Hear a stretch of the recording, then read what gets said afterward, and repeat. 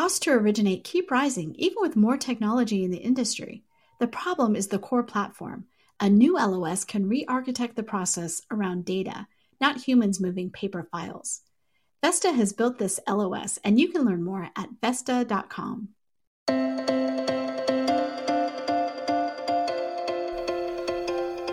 Pulled from the hottest topics coming across our news desk, I'm Alcina Lloyd, and this is the Daily Download.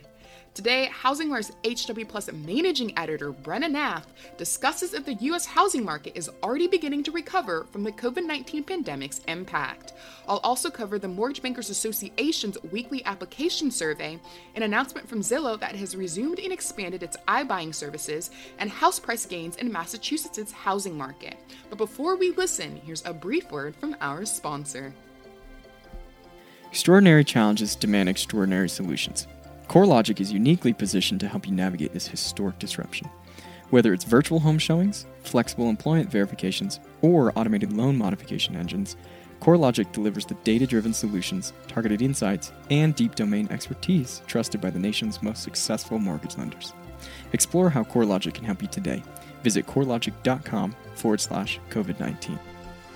Thanks for listening, and here's Brenna Nath on whether or not the U.S. housing market is already beginning to recover from the COVID-19 pandemic's impact.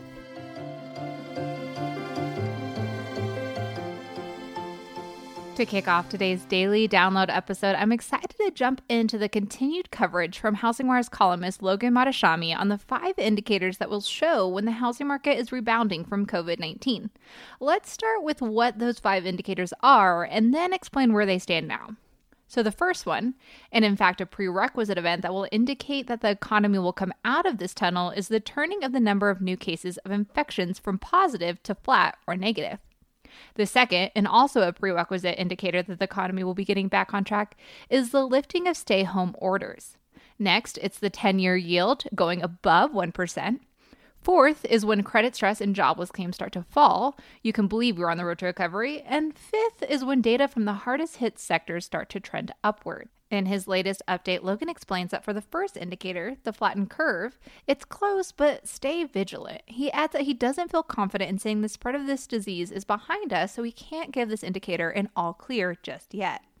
For the second indicator, the end of stay-at-home orders and the reopening of commercial businesses, we are in the very early stages of this process, but it has begun at some level all across the country. Moving into the third indicator, which is the 10-year yield going above 1%. Well, it requires a little bit more explanation, but the short answer is not yet.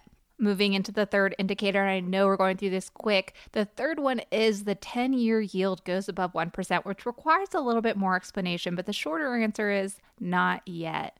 Before the 10-year yield broke under 1% this year, Logan stated that in a recession, we could expect the 10-year yield to be between negative 0.21% and 0.62%. And for the fourth indicator, while the rate of growth of jobless claims has fallen in the last week, cumulative job losses are tragically high, with more than 38.6 million Americans filing for unemployment in a short time.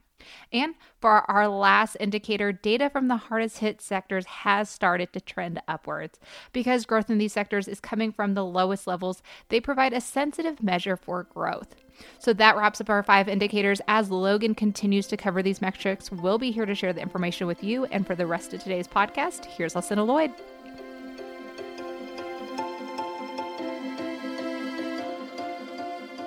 Thank you for listening, and I'll wrap with today's top stories, beginning with a report from the Mortgage Bankers Association. According to the article, which is written by Kathleen Howley, mortgage applications to purchase homes have now gained for the 6th consecutive week to a level that was 6.7% higher than a year ago, which is back when COVID-19 wasn't interrupting the spring home buying season.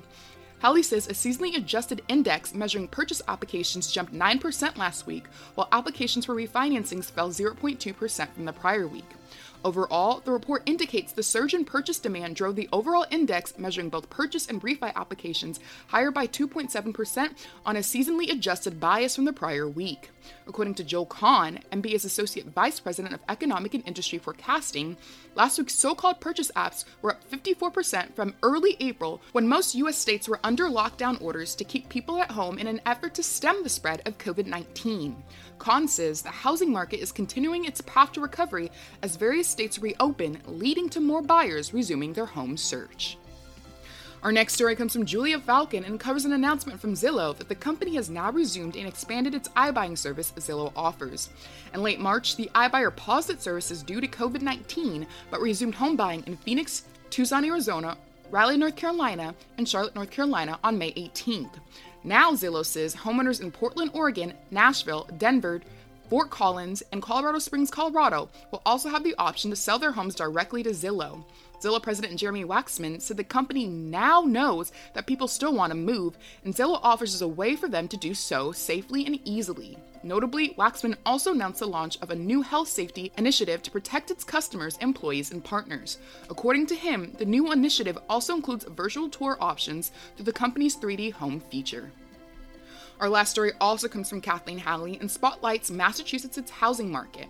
According to the article, in April, a shortage of homes on the market caused sales to tumble 14% nationwide, but house prices in Massachusetts gained 11% year over year, outpacing the nation. A report from the Massachusetts Association of Realtors indicates the median price for a single-family home in Massachusetts was $440,000 in April, whereas the U.S. median price for a single-family home nationwide was under $300,000. MAR President Kurt Thompson says while Massachusetts saw a significant decrease in inventory last month, demand for housing remains high. Thanks for listening to today's top stories, and the Housing Wire team will be back again tomorrow to cover the top stories that you need to know in the Daily Download.